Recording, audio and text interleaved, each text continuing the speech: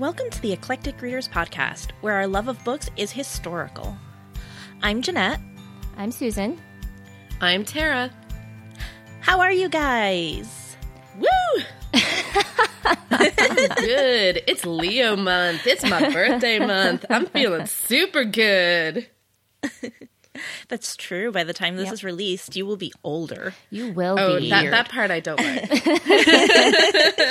It just means you're wiser and, you know, That part you I'll know more take. of the world. You know what I mean? So there's some good stuff, right? Yeah, totally. It gives you seniority. That's what Yep. it does. I am Mufasa now, looking over my kingdom. I'm no longer Simba, being told Yes. this is my kingdom. Exactly. True. Everything the light touches, it's all yours. Everything the light touches. I'm just being the most typical Leo right now. It's amazing. What about everybody else? How are you guys doing?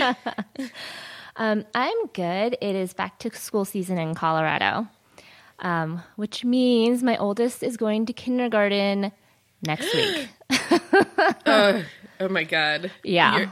So it used to be that siblings, like my friend's siblings, is what made me feel old. Right? Now it's my friend's kids. Right? Yeah. She's starting kindergarten. It's unbelievable. This is crazy Yeah. to me. Yeah. I mean, so she's not quite 5 yet, but she makes the cutoff. But she is like roaring to go. I mean, she loved going school shopping. We're going to meet her teacher later in a few days, and then it'll be first day of school. Oh my God. Yeah. So she's ready. Are you ready? Oh, man. I don't know. Like, I don't want to hold her back because I really think she's ready for kindergarten, you know? But yeah, it's going to be a huge change, like a massive change. Because now I have to, like, take my kids to 2 different schools, you know what I mean? Yeah. It's like, well, that's going to be a pain for another 3 years. Oh man, the things you don't think about. Right? Until they're there. Yeah. It's like, so like I've been switching around bedtimes to make it work more, and it's been a process, but I think I'll be okay. I might have a few little tears, but we'll see. I'll be strong. I believe in you, Susan. Thanks. You can do it. Yeah. How about you, Nat? How you doing? I'm trying to enjoy summer, pretend that back to school season isn't here. Our summer was so short this year because we always get out in like mid-June, but they've been playing with the calendar for the past couple of years, and they've been playing with the idea of starting before Labor Day, Right. which is not something we've done in this area before, which was fine last year when we started it. I was like, okay, fine, you know, it'll be a shorter summer this year, but next year will be better. But now they found, hey, teachers are right. They really don't have enough time to do all the things they're supposed to do before school starts. So they've added extra teacher work days now onto the beginning of the goodness. school year. So now summer's really short. That's some Hashtag planning teacher right there. problems. Right? So I'm just trying to pretend that I'm not right about to go back into the school year and, you know, have as much fun as possible. So we went to the zoo. We went to a birthday party yesterday, which was super fun. Catherine, it was an adult birthday party, but Catherine basically stole the show because she jumped onto the dance floor, and you know, everybody's in a circle dancing, and the 2 people the birthday party was for were like going like, oh yeah, YMCA and all those crazy dance songs that make people get on the floor and act silly. And Catherine's like, an audience? Don't mind if I do. And walked right into the middle of the circle and started dancing. That is so adorable. Cute. She's just looking around like, this is great. Everybody looking at me, telling me how cute I am, and I get to dance. So, Oh, My to be a kid's child crazy. again. I know. Oh, to be a child. The simple pleasures. Yes, they have it. They just have it so easy. They have no idea. Well, back. Well, except for you, Tara, no back to school. Although, is your husband going back to school? He is, yeah. So Oh, so there you actually, go. I also have someone returning to school. Yeah, my husband goes into year 2 of law school. Nice. I know year 2. It's already Just 2 more years. 2 more years, Yes. and it'll be over. Yes. Year 2 of law school starts in a week from today. So that's a whole thing. So interviews have already happened. He got into moot court and law review. So he's been doing orientation for both those things. So he's already actually like started going back into school every day.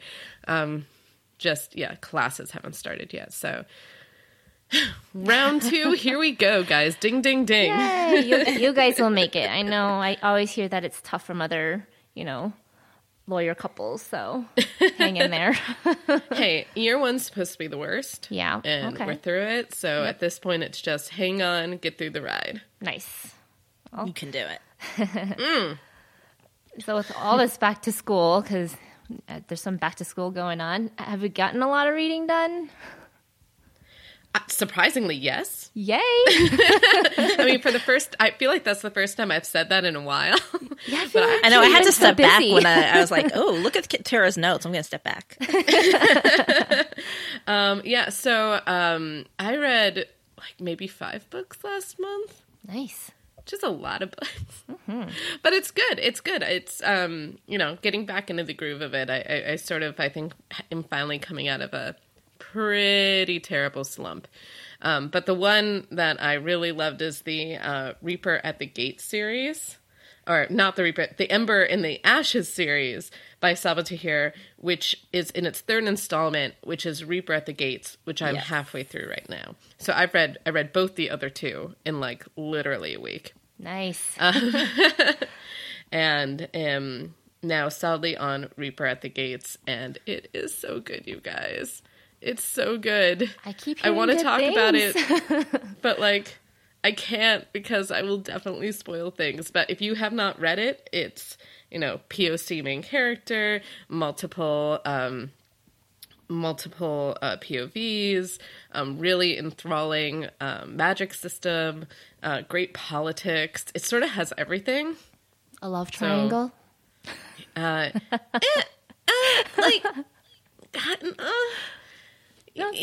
and no. Yes and no. Yes and no to the love triangle. Sometimes love squares, sometimes not a love anything. Good. I'd prefer that.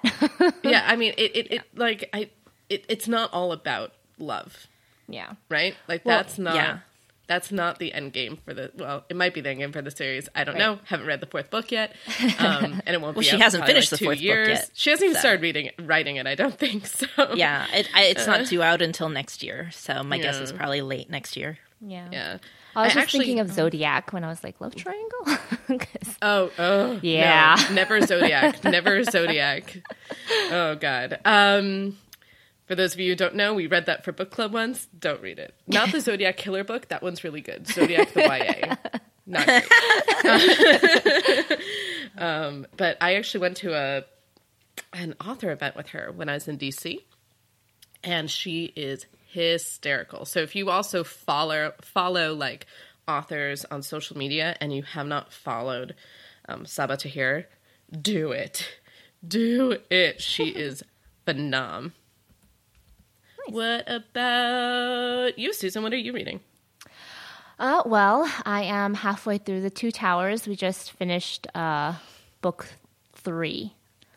So we're on to the Frodo and Sam and Gollum half of the book. Yep. Yeah. So we're trucking along. That's awesome.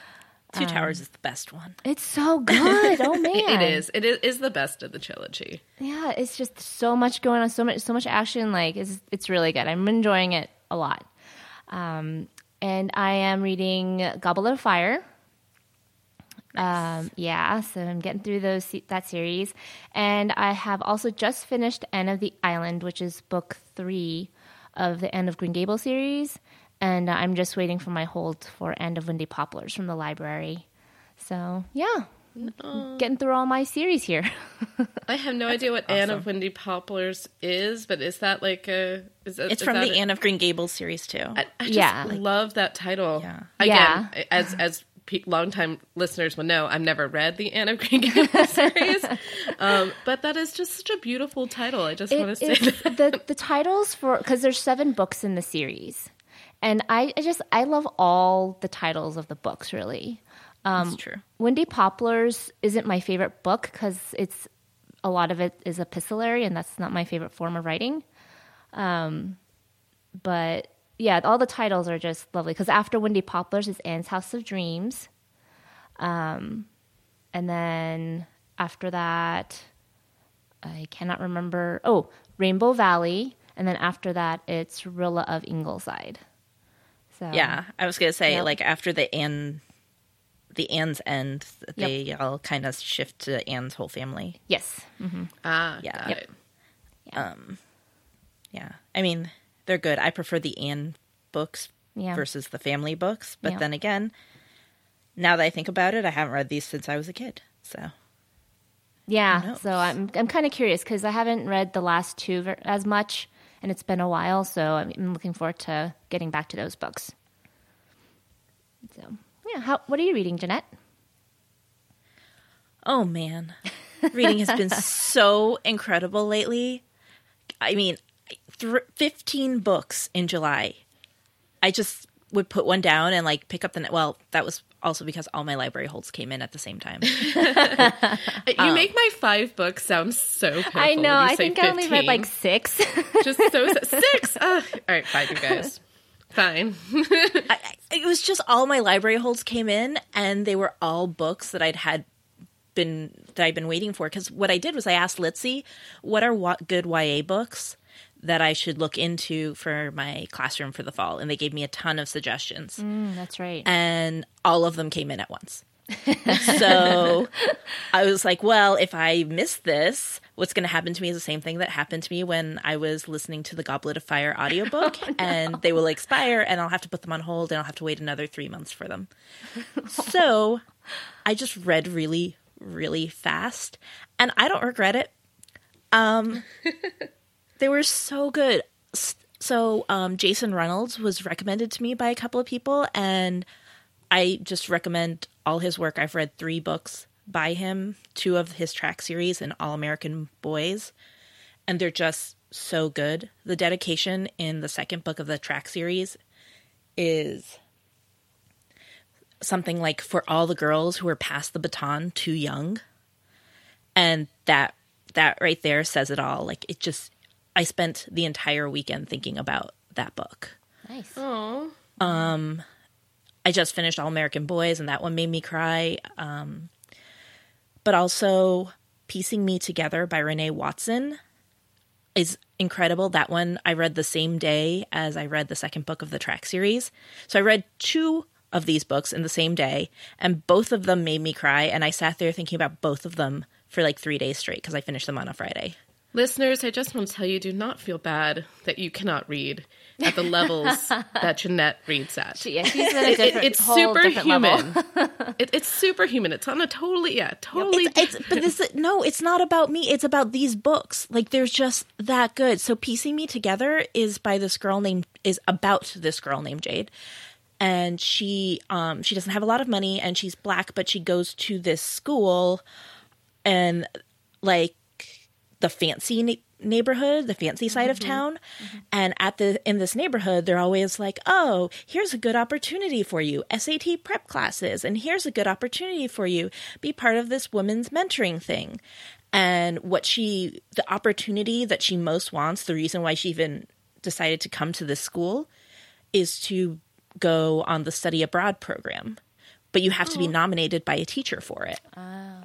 So she spends her entire school year contemplating why it is that people are always trying to, fix her and give her opportunities, but they don't let her, like, reach out, give back to her own community and, say what it is that she needs and what she wants.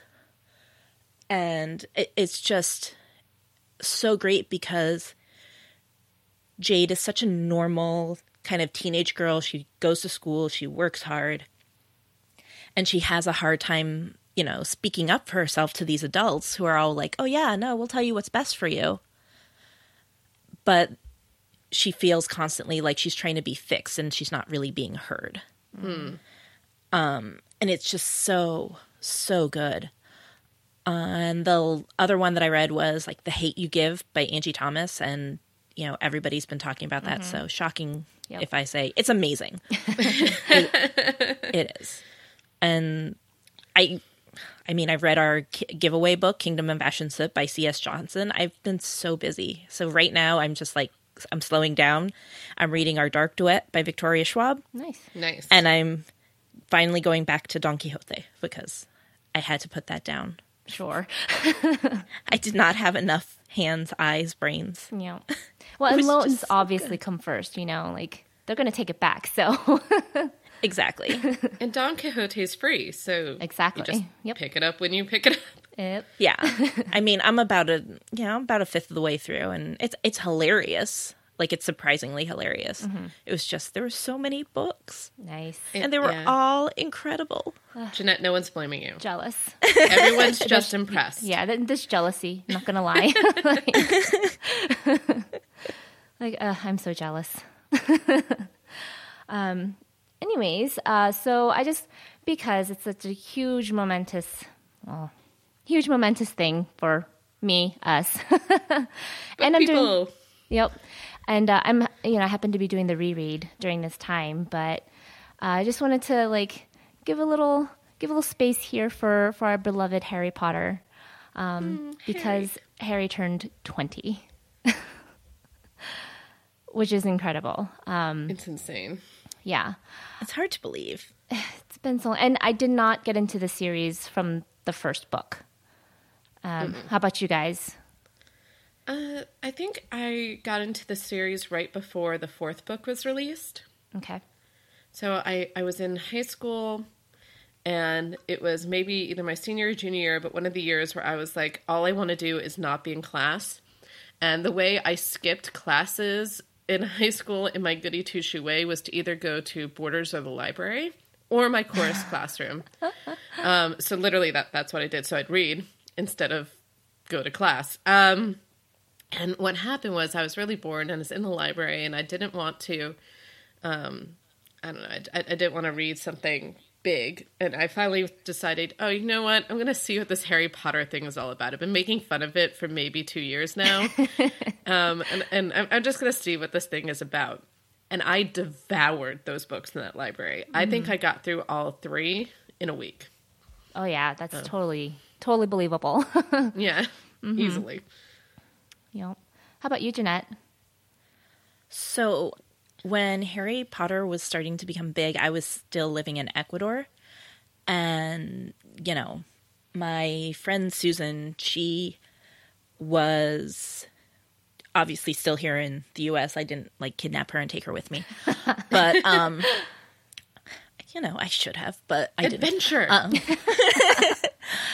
But, so she and we had this thing where we would talk weekly because, like, because of daylight savings time and stuff, time differences and stuff don't line up. So it'd be hard, and, you know, making a phone call from Ecuador or whatever. So we had a weekly chat on Wednesday nights to catch up. And she one day was talking to me about these books that she'd been reading. And she's like, oh yeah, finally got around to Harry Potter, blah, blah, blah. And I was like, I don't know what you're talking about. I don't know what that means. And she's like, you never heard of Harry Potter? It's like, no idea. And so she sent me the first 2 books as a Christmas gift. And we were spending Christmas in the US that year. So I actually got them the morning we left for the US. They arrived in our mail. So I was like, okay, well, now I have something to read on the plane. And I devoured them. Nice. I read them both I think I read the first one on the plane there and like the second one the next day or something like that. So I devoured both of them. And then I was like, oh man, those were so good. And my aunt in the US was like, oh, did you like those? And I was like, yeah. And she's like, I'm so glad that you like you liked these. And I was like, oh, yeah, yeah. I had no idea what she was talking about, but she had heard about the phenomenon and just naturally assumed that I would be into it and that my brother would too. So for Christmas, she gave me Prisoner of Azkaban and she gave my brother Goblet of Fire. Nice. And those were all 4 of the books that were out that year. But like after I had read them, I handed them to my brother and he had read them. So then we were taking turns with the other 2. And that's how we got started.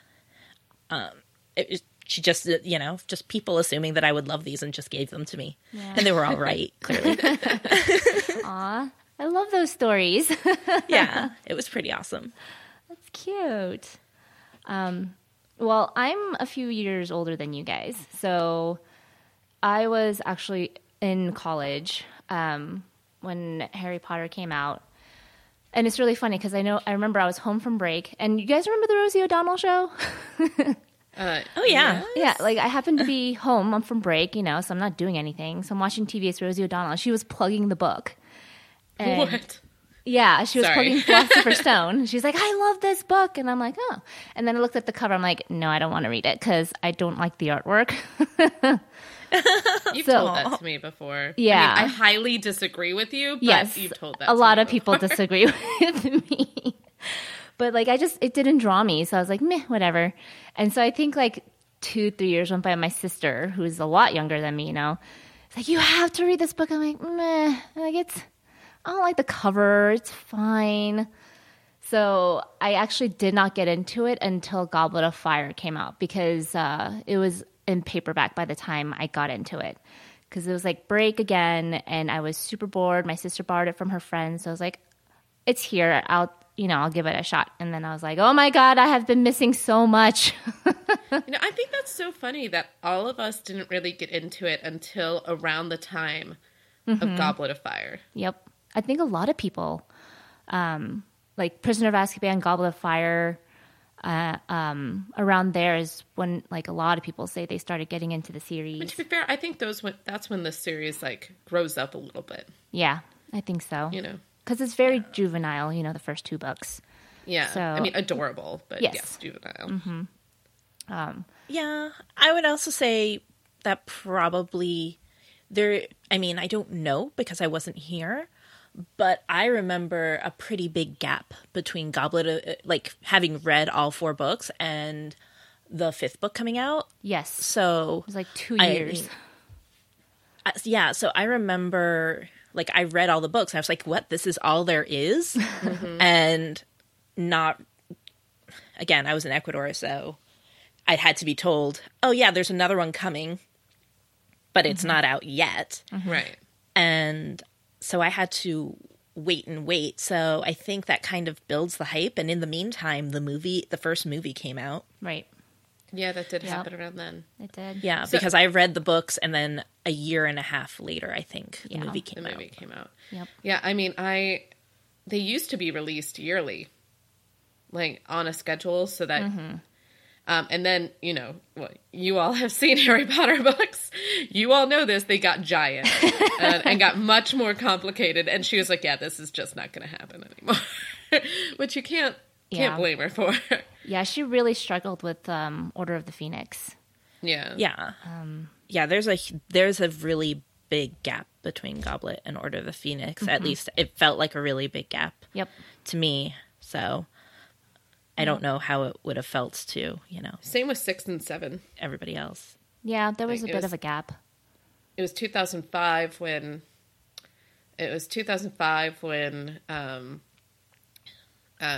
6 came out, and then it was 2007 when 7 came out. Okay. Yeah.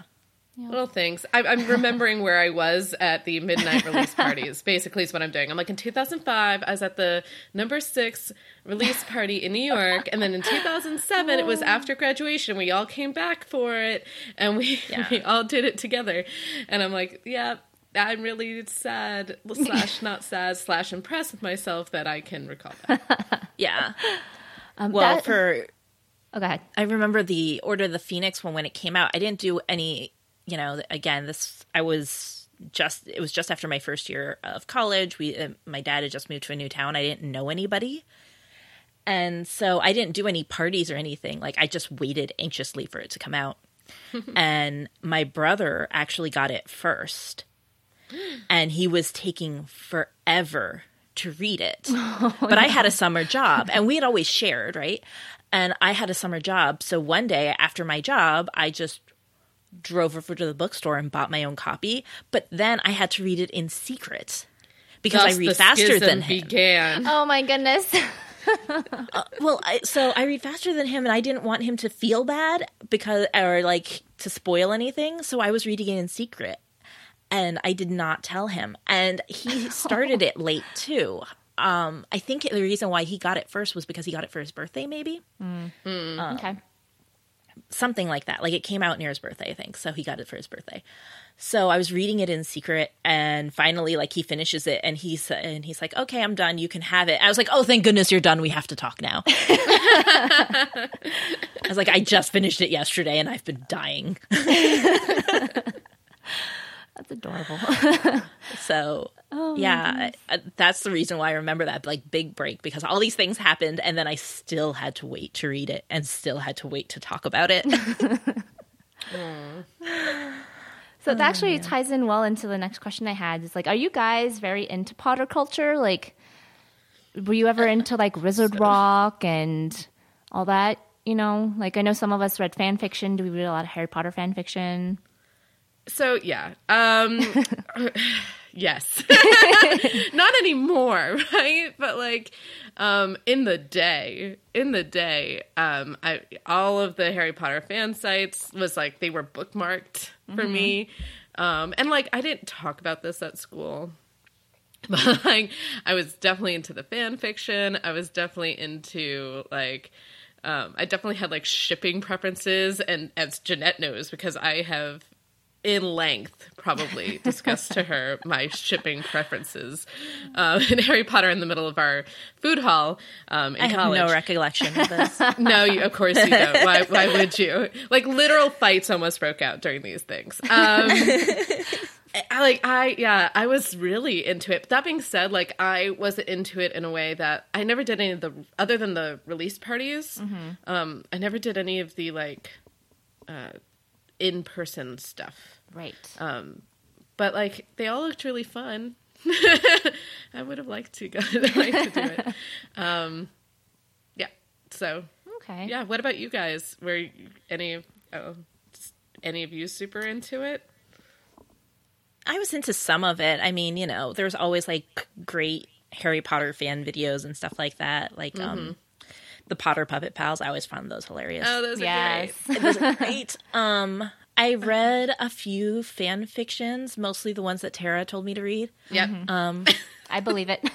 Yeah. Well, I wasn't. I've never been huge I've never been a huge fan fiction reader. But yeah, there were some good ones out there. And yeah, I've been to the release parties and stuff like that. My cousin, for a few years there, she had an annual like Harry Potter birthday party. Nice. Which, you know, her birthday's in January, so it was not her birthday party. It was, let's just celebrate Harry Potter's birthday and watch all the movies. So we would have like all the movies playing in the background, and we would do things like make Harry Potter recipes and play Harry Potter type games and stuff like that. And that was really fun.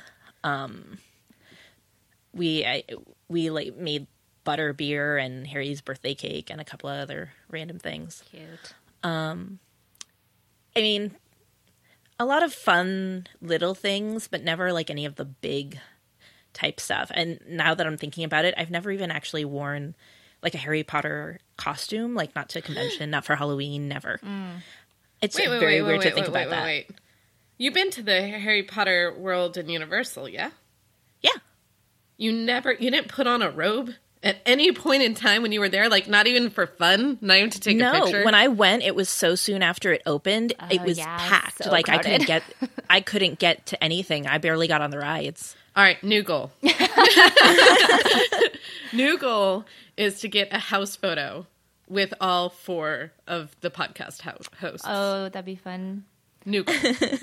I do have a Hufflepuff sweater. Nice. Which is just a wool sweater with like Hufflepuff colors, you know? on the cuff, but it's Hufflepuff. Awesome. My I have my I gym have bag Gryffindor is a socks Gryffindor bag. and pants. Yeah. And I think I like that the most So with I have all a the few pop culture Gryffindor and phenomenon that's paraphernalia. happened. Yeah. Yeah, is the paraphernalia, like the goods. Yeah. I have a lot of stuff now that I'm thinking, because I also have necklaces and Yeah, stuff. the goods. I am loving the goods. Like, Oh my gosh. Let's be so fair. many good Like ones. I think like of all my fandoms, I don't think Harry Potter is the one I am the most loyal to. I believe that goes to Star Trek. I will love Star Trek to the end of time.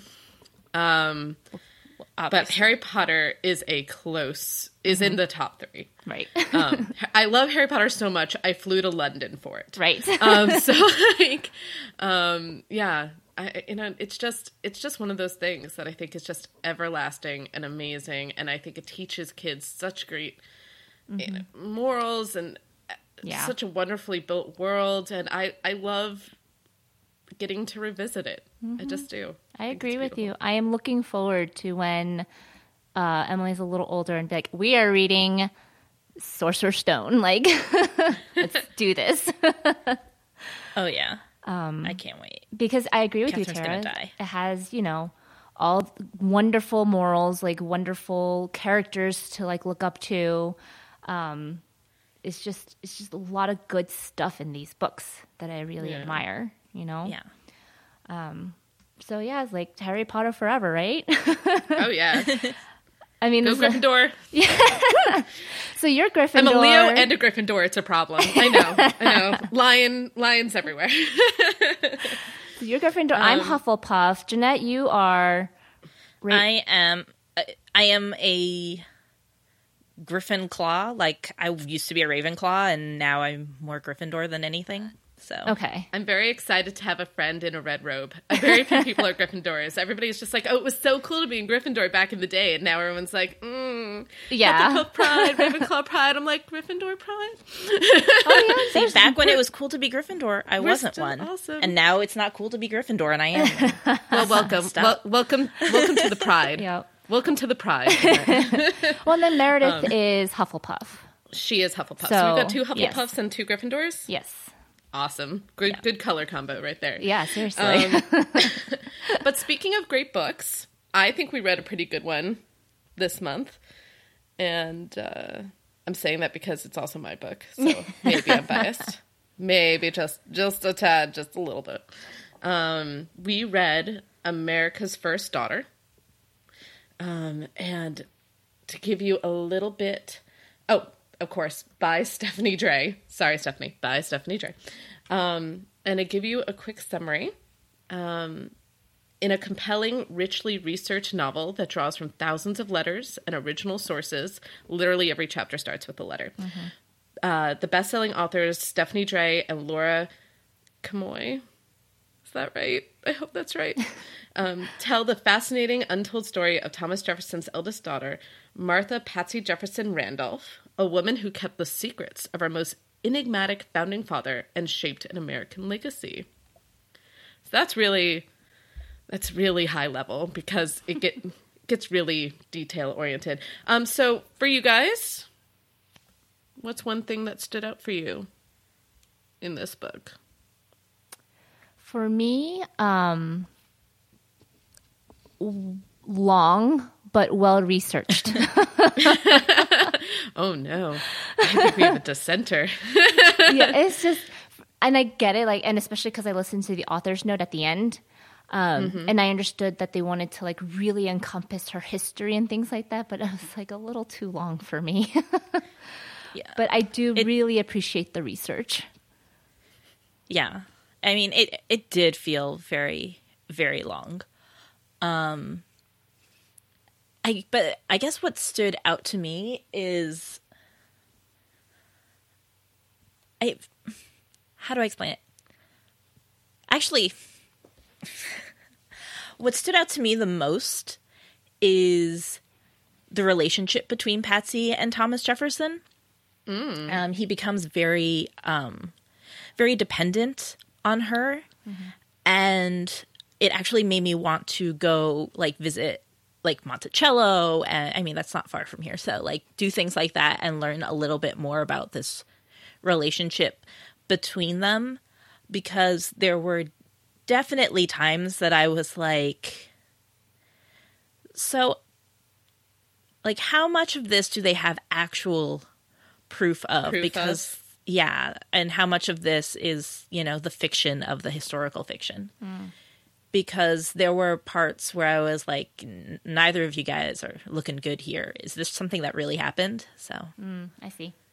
Yeah, it was very interesting, but. Well, fair enough. Let's jump into what I think is the main purpose of this book, or the main theme. This book is mostly about the roles of women in history, in the home, in the lives of men. What do you think in general this book is trying to say here?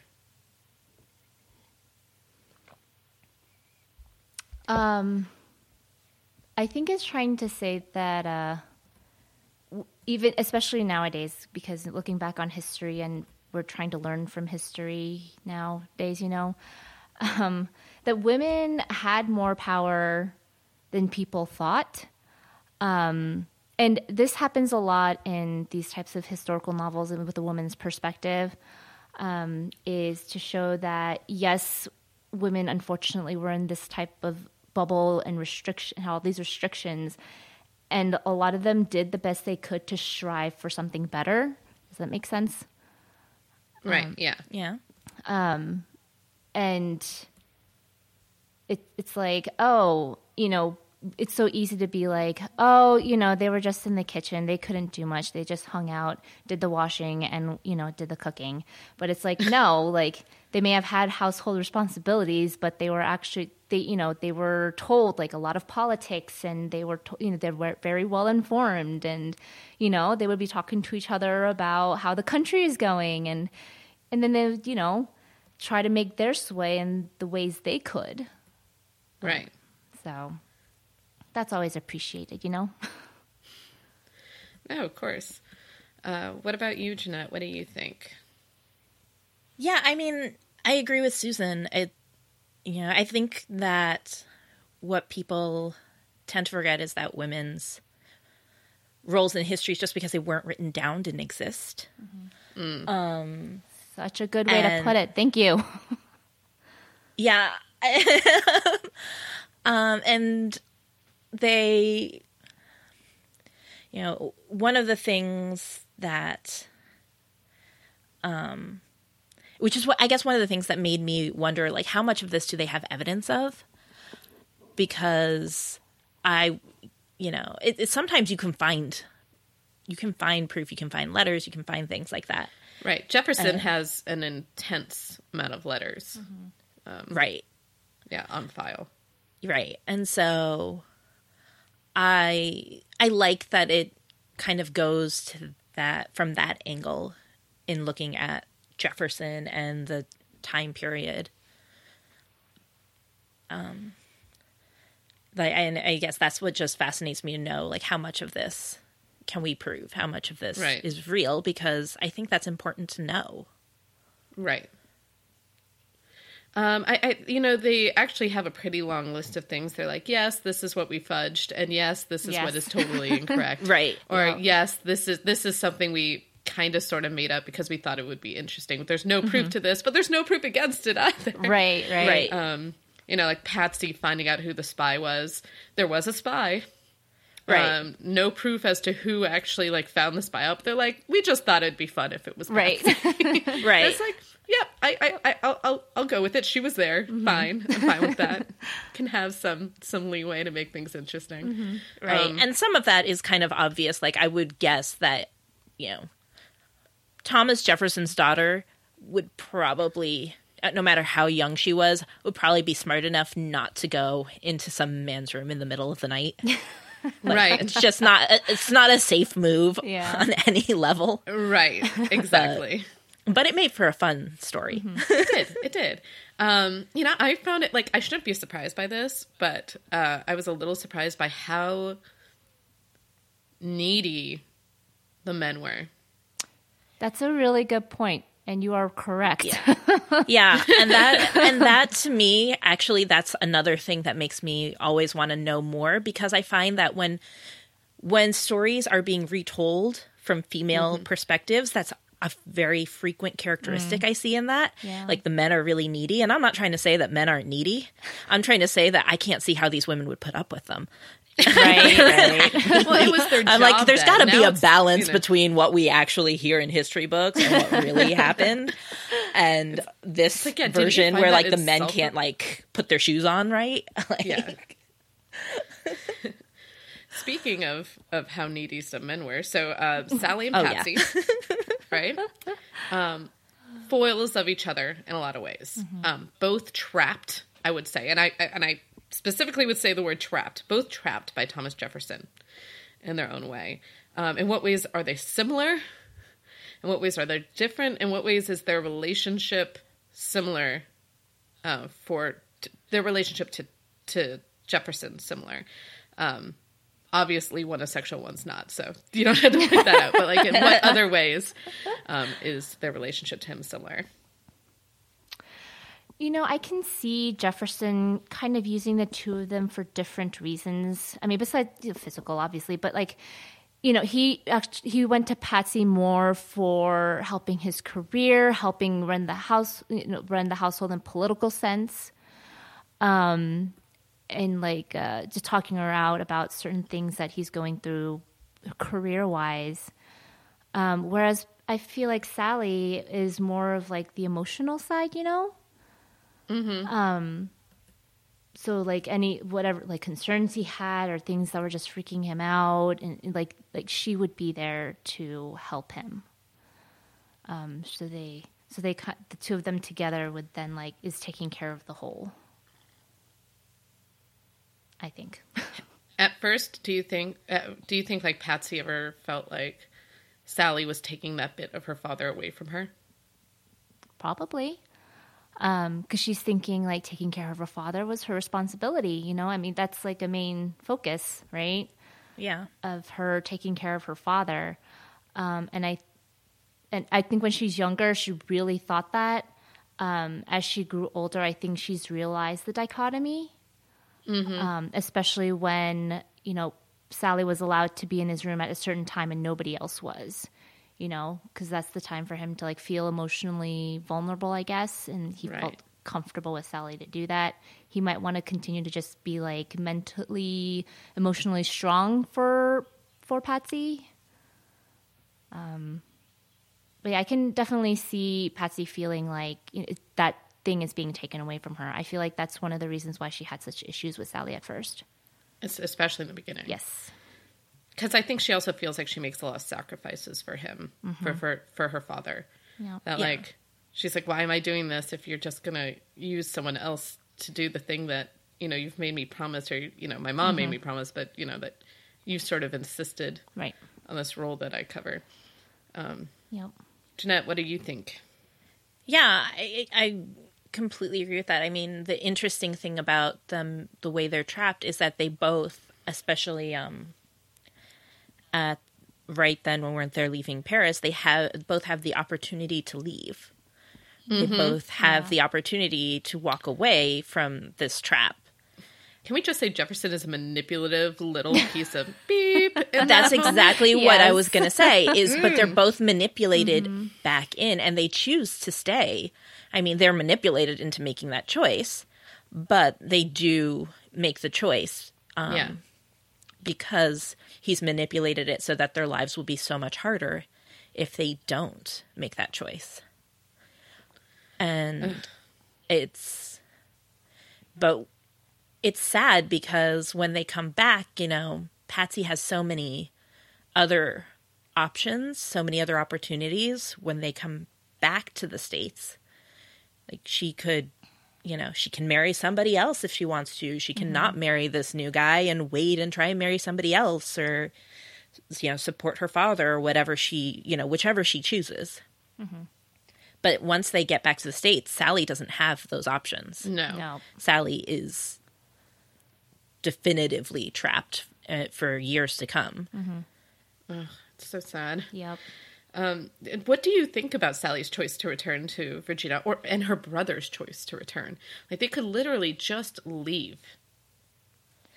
I mean, given the the events that were unfolding in France and the fact that Sally was pregnant, I don't think that she could have made another choice that would have been as safe for her and for her child. It's sad because she's given this choice where it's like, yeah, you could do this and be free and, be in charge of your own life, but here are all the dangers and hardships that are going to follow with that. Or you can come back and continue being a slave. But you'll be safe. And you'll be with your family. You'll be safe is pretty much like you'll be last safe and you'll be nail, with your family. So, I mean, and your kid will be get it. safe. yeah. It's like, how do you make a choice that doesn't leave your kid safe? Right. Yeah. I thought the brother was very brave to even ask when that conversation went down Yes. in France. I was like silently applauding as I was reading that bit. So do you think that, what about Jefferson and Patsy's relationship specifically? Do you think that they have a good father-daughter relationship? A weird one? What's your thoughts on that? I wouldn't say it was weird.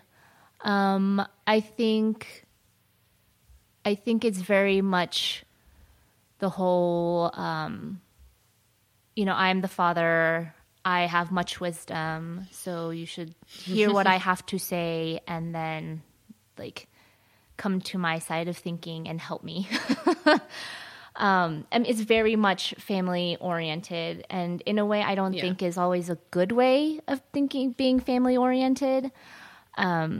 Because yes, you should be there for your family, but at the same time, you should allow your children to kind of do their own thing,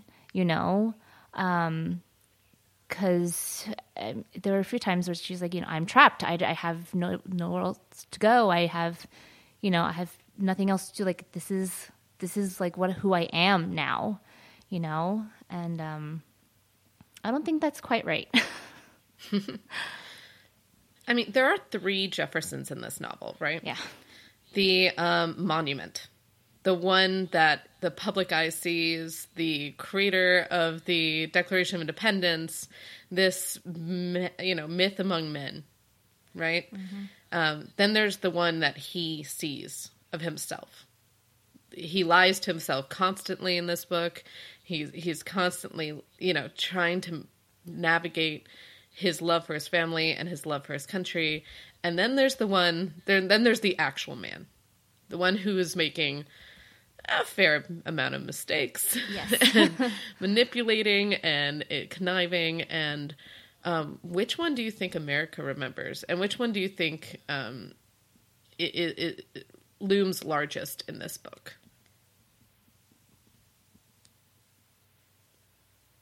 Jeanette, I'm calling on you since no one else is talking.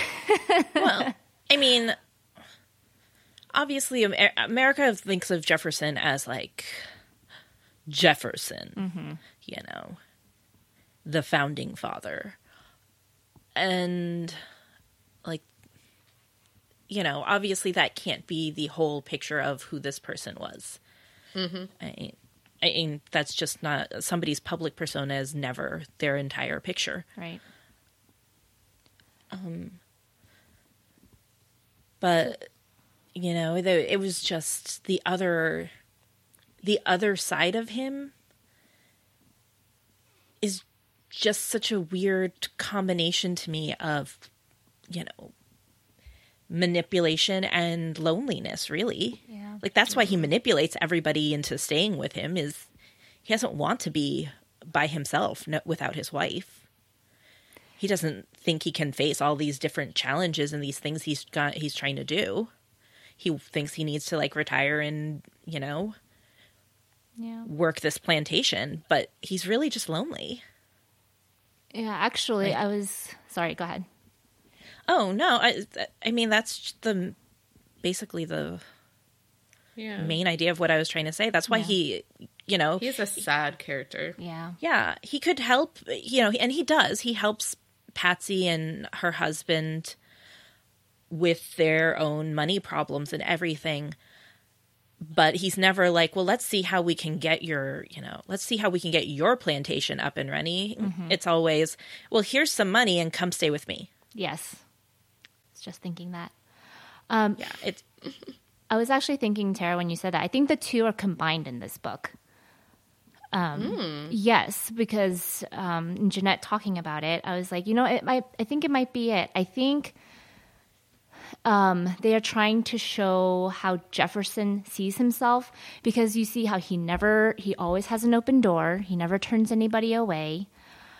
He loves being a mentor, but at the same time with Patsy, you see but then he's doing it for these other manipulative reasons, So I feel like they're showing both in the book. Yeah. And what's interesting about him mentoring is that when his mentees don't come out the way he wants them to, it's not so much about, oh, well, this person took a different turn from where I expected, but, I've brought, I'm bringing up these people because, many of them are young. I'm bringing up these people and taking them under my wing so that they, learn to make their own decisions based on information. They're learning to set themselves up. They're learning to go out and do what they think is right. It's always, he gets very frustrated and upset. Right. Right. Yep.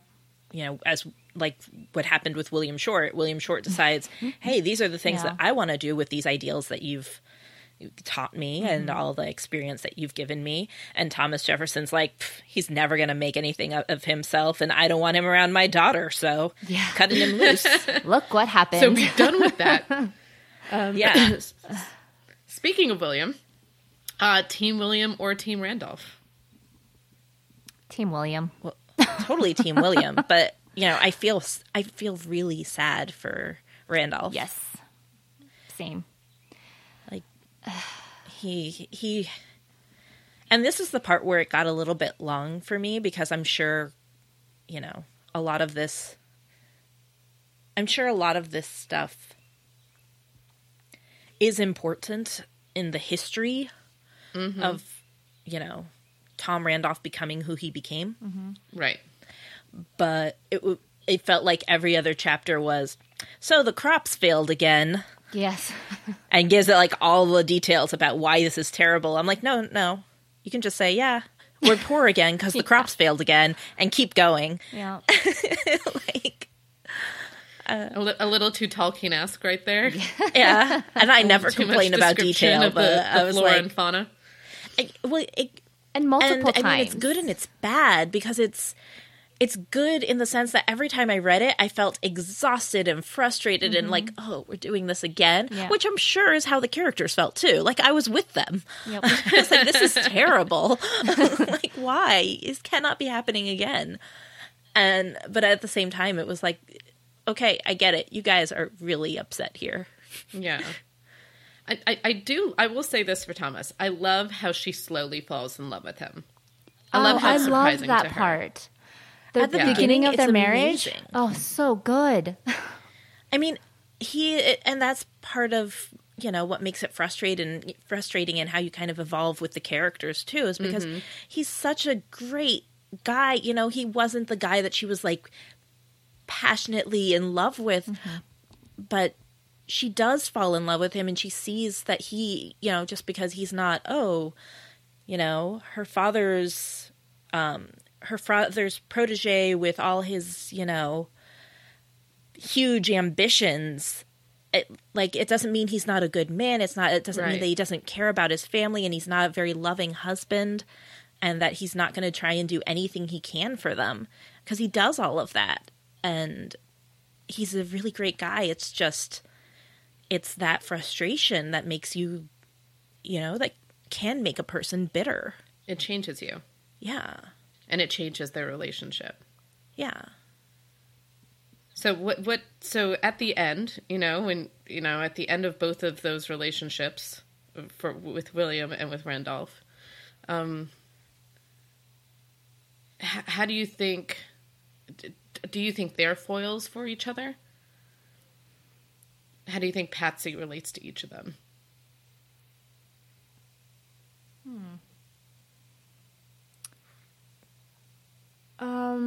Well, I think they would have to meet like different parts of Patsy, because William was like, "Stay here with me in France and marry me, and then we can see the world, and you can see what everybody else is doing, and growing that way." And then with Tom, it's more like it's a more traditional way of living that she's used to, and so I mean, they're both of them clearly, they would never be friends. No,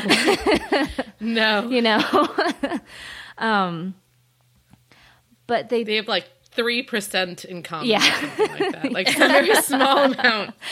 And I think they, just like how Sally and Patsy met different needs for Jefferson, these two meet Patsy's needs in totally different ways.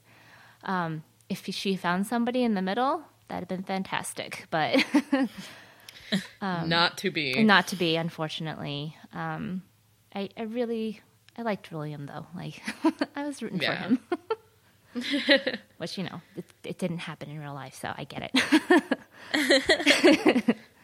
Right. Yeah, you can't make that much up, yep. Right? We know who ends up with who. Yeah. Matt, what about you? What do you think? I mean, I actually really like what Susan was just saying, because I hadn't thought about it in that sense that they both meet different needs for Patsy, but they really do. One thing that frustrated me about William is that William basically gives her an ultimatum. He's like, don't leave France, or if you do, don't come back. Mm-hmm. And right. Yeah. I was like, that's, considering what you know about this woman, I guess she was still a girl at the time, but a young woman, like, why would you give her an ultimatum? Mm-hmm. Like, yep. That's not going to go down well. And that she's not going to pick you first. I know. I do feel like he wanted to save her. Yeah, I think he did. I think so too, but I think... I'm not saying that's a good thing. I'm just saying I feel like he literally viewed that as his role. Like, I can save Patsy from this. Right. From these traps, from these chains. Right. And I'm not saying that that's necessarily a good or a bad thing. What I'm saying is that the way he did it doesn't work. Oh, no. Yes. No, you're talking about somebody... Like, he's giving an ultimatum to somebody who's very strong-willed, has a lot of her own opinions. That's why he wants to marry her in the first place. And she's the daughter of somebody with a lot of opinions and a very strong will, who has put it out there like, hey, I need you to be responsible for all these important things. And he's telling her, I know that that's your goal. I know that this is what you're doing. But if you take a couple of months away from me to go and do that for him, then you shouldn't come back. Mm-hmm. And I just think that's a crazy thing to ask of somebody. Like, to say, hey, you can't make your own decisions this one case, when you know that that's all they want to do is make their own decisions. So do you think that there was any way at all that William Short could have convinced Patsy to stay? Or do you think at that point Jefferson's hooks were so in there that her experience from the convent, the experience of what was going on in France at the time, that there's just... Do you think there's any way she would have stayed in France with him? I think if he had approached it without the ultimatum, some other way, like, hey, I need you to stay because soon we're going to have to travel, and by the time you get back, I might have to move on, Right. Something like that, which appeals to her sense of, I have to be part of these events as they're unfolding. Mm-hmm. Maybe. Something like that. I feel like Jefferson would have found a way. No matter what. I honestly feel like Jefferson would have found a way. But honestly, I think their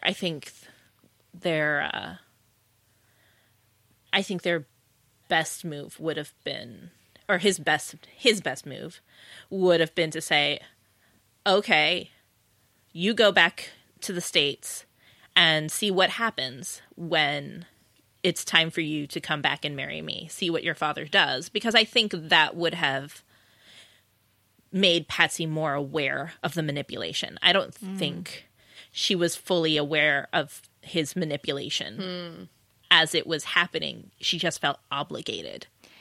I think she may have caught an inkling when she was telling Jefferson of what she wanted to do. You know, she was talking to him about wanting to marry William. And then, you know, he starts talking. I don't think she realized she was being manipulated or anything, but she was like, he's making these compelling arguments and then why I should go with him. It makes total sense, you know? Yeah, she's like, I know I shouldn't, but he's being logical. Right. And she's a logical person by nature. Yep. Yeah. And that's what I'm saying is that she sees it as logic and not manipulation. And I think if William had put it like that, it's like, you know, logically, I don't think your dad's going to let you come. But, you know, if this is what you want to do, see what happens.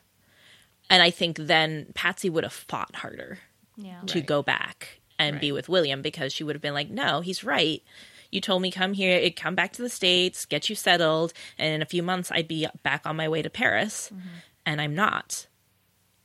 Like, and that's one thing that was one area in their relationship when Patsy put something in front of Jefferson, like, "Hey, you made a deal or you made a promise and you broke it." That he was always like, "You're right.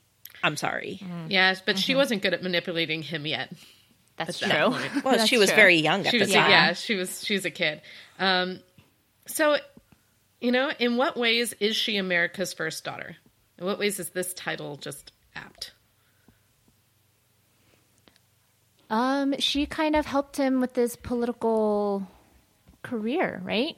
She, you know, talked, I guess, did not like backdoor dealings. That's not what I'm thinking of, but I'm like out of office stuff. Well, yeah, I I mean, you know, she goes to salons and talks to people, and as we know, women have more control than was written down. So, you know, people talk. They talk to their husbands. Right. Kind of, you know, getting the feel, you know, like she would get information from the ladies and then she would be able to like tell him and then he can make appropriate changes and, you know, things like that. And because he's just not good at that part of politics, you know? Jefferson, not good at hiding his feelings. What? No. She's like, she does that first lady role. 'Cause, you know, she's there doing that social piece. She's there kind of guiding it. Yeah. Yep. So, guys, did you like it? I liked it. Like I said before, like it was a little too long for me. And also I wasn't thrilled with the narrator. She narrated really slowly. Oh, I listened to the audiobook at like 2.5 speed. Yeah. Well, that's the thing. Like 1.25 sounded normal speed. I was like, oh my gosh. It's really slow. But like I liked it. I liked, like there were a lot of points in the book where I really enjoyed, like her being in the convent. I thought was really interesting. Her beginning of her marriage with Randolph was interesting. So there were a lot of like big points that I liked. So yeah, I liked it. Yeah, I liked it. I didn't love it, but there are a lot of parts that I found really, really fascinating to read. There are parts I've really enjoyed. I liked it a lot. Oh, sorry. Go ahead. Oh no, I was pretty done.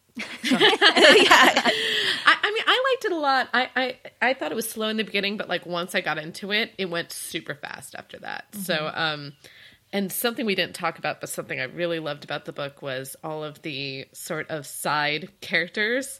Yeah. Like I love Abigail Adams. She was great. And Lafayette. And like all these like larger than life side characters that are like major influencers in history. Like I love seeing that from her perspective.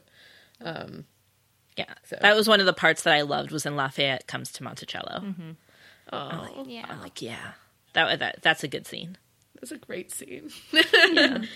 All right. Well, thanks for reading this book with me. Our next book on Eclectic Readers is going to be The Bear and the Nightingale by Catherine Arden. Woo! Excited. I'm super excited about that, and not just because it's my pick. Just because no, it's I'm because excited. it's your pick, but also Well, 'cause that's it's one of the perfect reasons. But yes, if you want to read more about any of the books we've mentioned today, you can find our show notes on eclecticreaders.fireside.fm/51. And if you want to find us on the internet, you can do that. Susan, where can people find you? People can find me on Goodreads, Twitter, and Litzy at Ruri Kaichou. That's RURI_KAICHOU. What about you, Tara? You can find me on Goodreads, Twitter, and let's see, by my name, Tara Newman, TaraNewman. Jeanette? You can find me on Goodreads and Litzy at JMTRIVERA. That's JMT Rivera. And you can find me on Twitter at Dr. Jeanette, DRJEANNETTE. And don't forget to subscribe in your favorite podcatcher so you never miss an episode. Then you can go and rate and review us on Apple Podcasts, which helps other people find us and listen and become part of our big bookworm club that we love. And I think that's it. So let's shelve this until next month. Bye. Bye! Bye-bye.